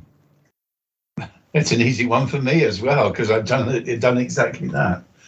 I certainly thought that Nick would say that, because you have always you've moved around a little bit more though, Toppy, haven't you? Not really. I mean, my only moving around was born in Pickle Hollow. After college, left Pickle Hollow. 30 years later, came back to Pickle Hollow. The only other place I lived was Rochester, New York, for those 25 or 30 years or whatever. So, no, I haven't moved around a lot. Yeah. I'm living right now on the same road I grew up on, and 2 doors down from the parents, the home that I grew up in. So. It's same as. I mean, we moved back to the area that I grew up in 10 years ago. And literally, I walked down the street. We walked down the hill that I went to school at. I walked up to school. We would go past my old school, and the pub I put up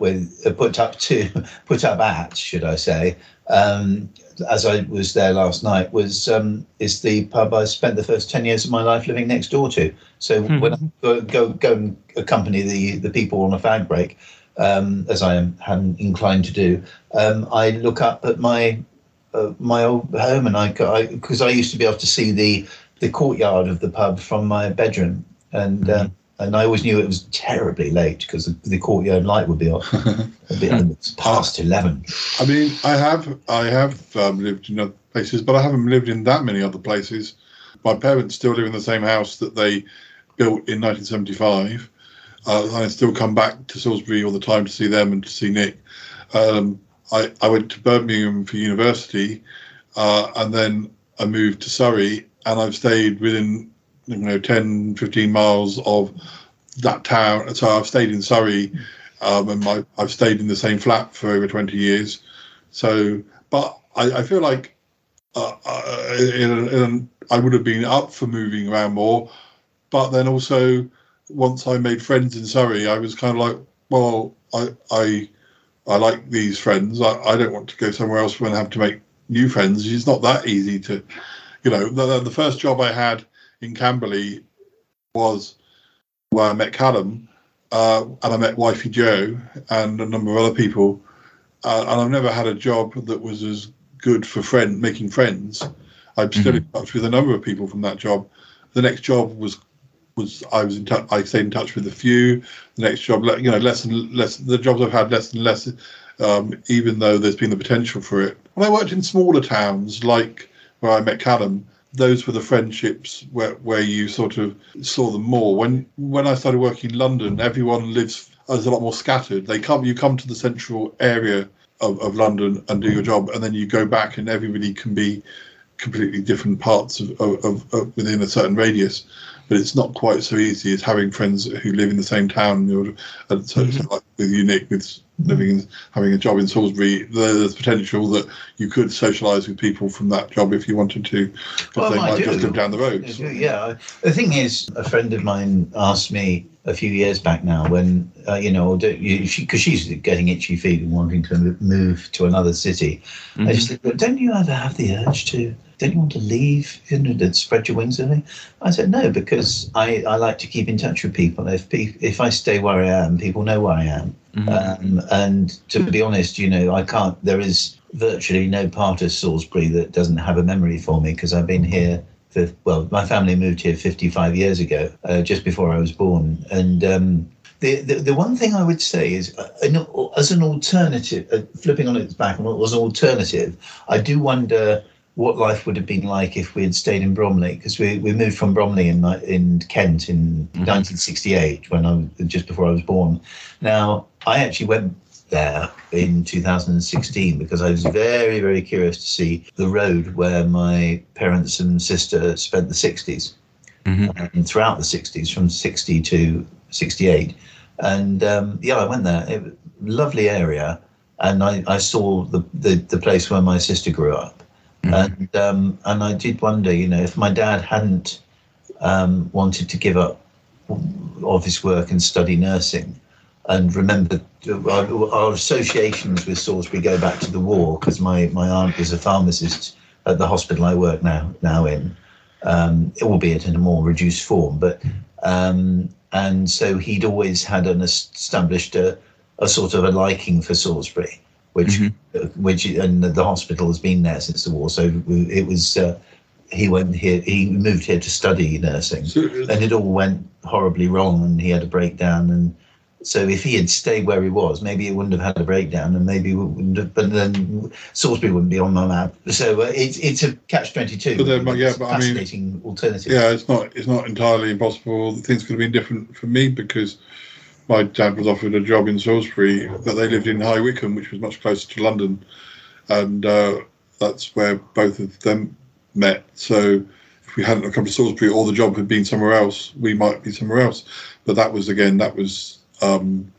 little bit before I was born. We moved to this area. I'm not saying I don't have regrets. For example, I really, really, really wish that I would have been bold enough not to go to college, but to go and move to New York City and give it a shot, because I feel like I would have been at the center of where comic books were being created. It was before rents went way out of control. I would have had probably a rent-protected apartment somewhere. And I think I could have seriously devoted years to getting good enough to be a professional comic book artist. And I really think that's where I would have headed. And I think I probably would have gotten into the business. But that never happened, and I never did go.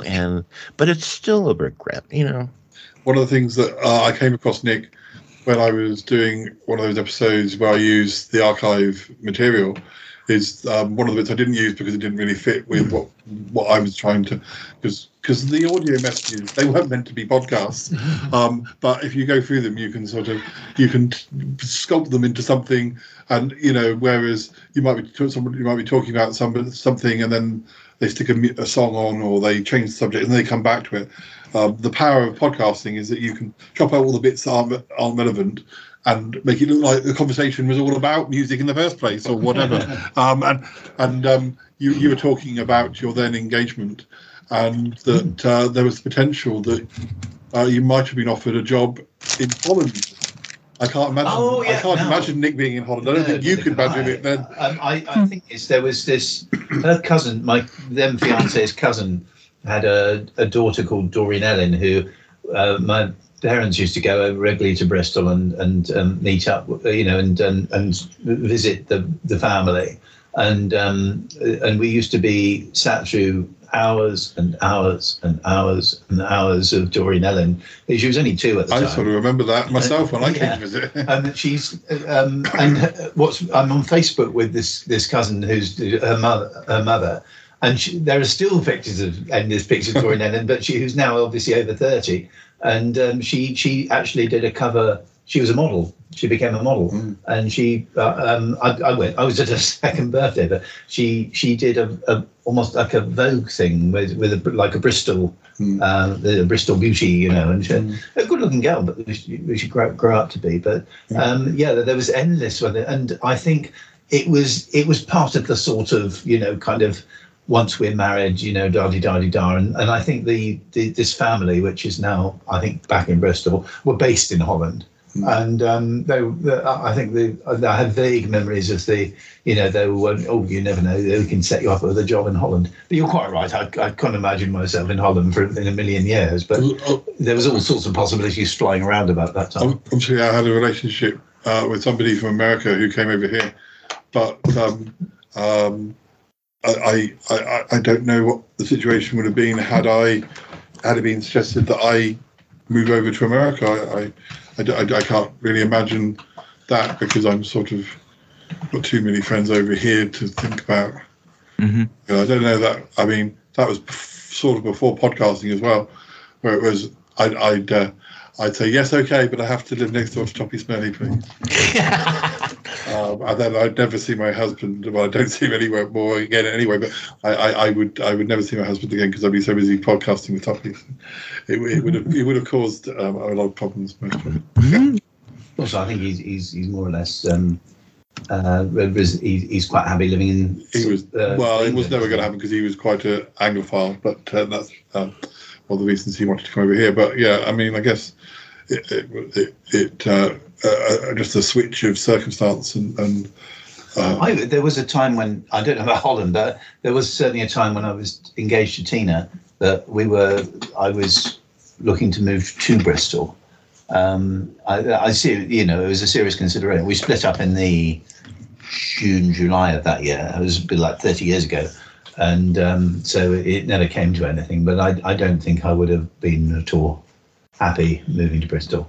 Mm-hmm. Another question, would you rather be stuck in a cave for a day or stuck in an elevator for a day? Sometimes these questions are kind of a bad thing, but I mean, both of those sound pretty bad. No, got to be cave for me. I think it would be cave for me. I'd probably take a camera with me and got lots of shots for. Yeah, depends what sort of cave it was. On the other hand, there's the film The Descent, where some people they go caving and they find all these beasties under, and it's a really good creepy film. But there are bits when you see people potholing and they're having to squiggle through really really small, and the idea of being trapped, like I sort of have a, somewhere like a cave, like those caves where they invite people to come and walk around. Those are very interesting, but some of the ones where it's potholing. It depends whether I'm with someone. Yeah. If I was with a pretty company, for example. Elevator can be bad because you have got very little room. Yeah. And I don't know. What about you, Toppie? Well, so the elevator has far fewer unknowns than a cave because I can't think of. Well, it would be pretty bad if I was in a cave with no light and it was damp and cold. Yeah, that would be bad. Yeah, and I'd really rather be stuck in a small elevator because small spaces don't really bother me. And I think I'd much rather have that than being in a cold, dark place. Now, I can envision an elevator that totally loses power and there's no light either. But I'm sorry, I at least know that there's four walls and a ceiling protecting me from something awful. There's no scary monsters like down in caves, or just in that film. But my only retraction would be if the elevator was hanging by a thread. Then that would be a different story. Yeah, if it was Towering Inferno or something like that. I think I'll take the game. I mean, if I had my phone plenty of battery, I'd just catch up on podcasts or do some recording and do some editing. Probably the last one for today, because we've been talking for quite a while, completely out of order, so it's difficult to take it down on the recording. But would you rather have a song that you hate stuck in your head or an itch you can't reach for a year? I guess is that the song for a year? I guess that's the song and the itch. So neither of I mean, both Toppie and I have done episodes about like earworms and things. We both took a different take on it. But so I guess that's what so would you rather have an earworm that was awful of a song you hated stuck in your ear, stuck in your head, or an itch. Itches are annoying at the best of times. But, I'm itching as we speak. I mean, I've had an allergy problem for over a year now, which is they think is probably gluten intolerance, but without a so you've had this. Damage. So I've actually had it. So I'll go for the earworm. I've had it with itching, so I will definitely go for the earworm.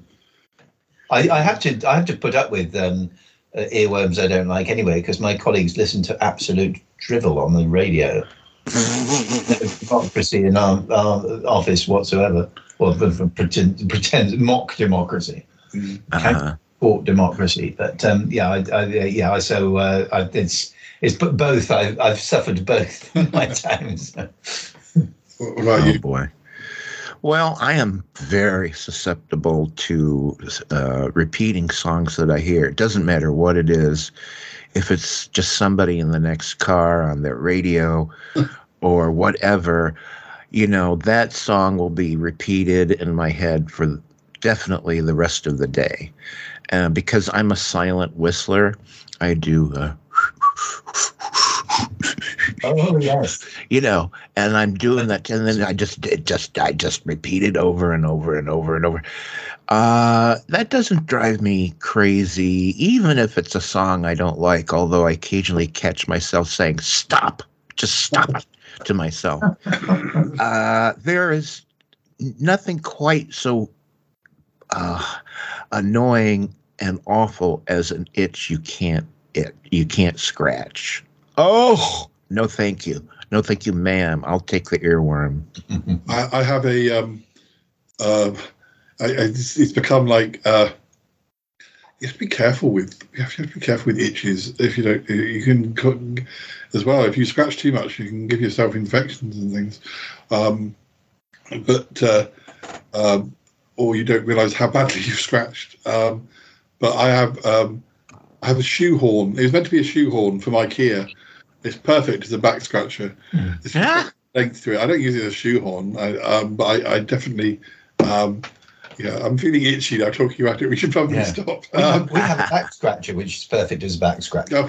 Well, I'd like to have it. I would like to know. We bought it in Wales in 1980, and it's been a permanent fixture. The itches that back scratcher must have seen. Oh. Well, I count as one of my most valuable possessions this object I have in my hand right now. It's wooden. And it's a wooden stick, basically. Somebody carved a kitty head on one end, and the other end, somebody carved a cat's paw. And it's meant to be a back scratcher, and it's a lifesaver. It's a lifesaver. You scratch with? Yeah. You scratch with the paw? Yeah. Oh, yeah.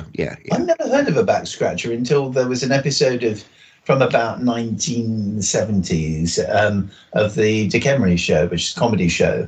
And they did an episode filmed abroad. And one character bought a back scratcher. And I thought, oh, wow, I've never seen one of those before. And the end of those on the Dick Emery show was actually quite savage. There's real claws. Listeners, we hope you're not itchy listening to this episode, but we're going to have to say goodbye. So, thank you to Nick. Thank you to Toppy for talking about these random words and would you rathers and convention experiences, and hope to get you back together again soon. Hey, it's been a gas. Yeah. Thanks again, Toppy. Thank you. Take care, Nick. Yeah, thank you. And your good self. We'll speak to you Until again next time. Yeah. Bye for now. Bye-bye. Oh, boy.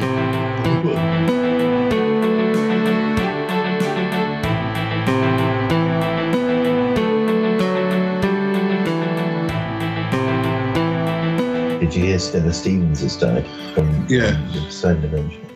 Oh, yeah, she's the one that was with Ernest Borgnine, and she dies at the very end. Yeah, she died yesterday. So, yeah. I liked her. I also liked her in an American soap called Flamingo Road, which was back in the day. I had a bit of a crush on her. That and Poseidon, actually. She's very sexy in Poseidon. Yeah. I've noticed because it goes, well, it's you would have to expect it. But a lot of the people that I think of as stars, were probably 20 years older than me, and it's come to the point where they're all dying. It's very true. I mean, we were lucky to have Ernest Borgnine as long as we did. And a lot of them, because Sudden Adventure is one of my great favourite films. I watched it over the New Year to tie in with the 50th anniversary, but I actually watched it in real time. So when they say Happy New Year, it was actually New Year. And then I had to stand outside his flat with this big hose pipe and flooded his flat. And then he had to do the ventilation stuff. Well, my timeline was a bit lost because there was a bit of faff at the beginning with the channels. So we had to fast forward through one scene, I think, to catch up. But it was it pretty well worked quite well. And we were all wide awake at sort of nearly 2 o'clock when the film ended. I gotta go now. Bye. I want to go with you. Gotta go. Bye. Goodbye, goodbye, goodbye. It's been good, but yeah, definitely time to come home now. Wow. Really? No kidding. Goodbye, goodbye, goodbye. Yes, goodbye. This show is part of the Pride 48 network. Find more shows over at pride48.com. What's going on now? Oh, it's the Shy Life Podcast. Let's go.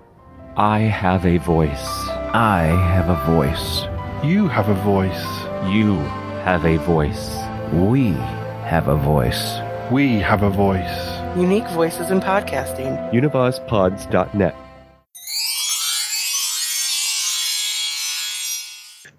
This isn't the first time I've realized it, but I've just been reminded of how my podcast has become my journal. Yeah. Because a big part of it is doing a personal journal and recounting something that happened. And I just was reminded that all that's preserved now for the last over 12 years or whatever it's been, 14, I don't know. And I just realized, that's been my diary, is my podcast. Isn't it? And Sutton Bark was a form of diary, because sometimes, obviously, a lot of the times it was completely ridiculously not my real life. But there were things or people that would come into it, that I would have a party scene and it would have been from a real party, or I would have taken my camera into university. I know I was. You'll come and see me in the shop, and there I am as I would be dressed at the time. Did I record in your shop? No, just outside. Outside. Episode, I think one of the last ones we copied was you meet me at lunch. I was watching Paul for lunch. And I was watching something from sort of the early summer of '95, and I'd obviously taken my camera in because we were doing our finals, and it was probably the last time I was going to see some of the people. So I recorded us hanging out in the coffee room and stuff, and that was for Memento's sake rather than. But Paul, the character, was a student in Birmingham, I go in and out of fiction in the same way as I do on the podcast. But it's you just have to remember which bits weren't real. That jelly monster, you didn't really have a friendship with that jelly. He didn't exist. He was a jelly. You ate him 5 minutes after that scene. Oh my God, there's nothing I like better is when another new episode of the Shy Life Podcast comes out. I don't know. It's like he puts out 20,000 episodes a month. I don't know, but sometimes this show is really weird. Yeah, that's perfectly normal. On the Shy Life Podcast, perfectly normal.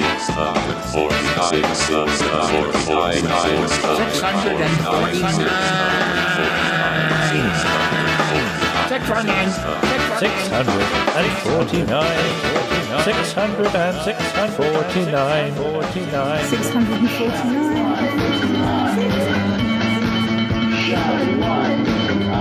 Wow, that was a good episode. 649. So how are you?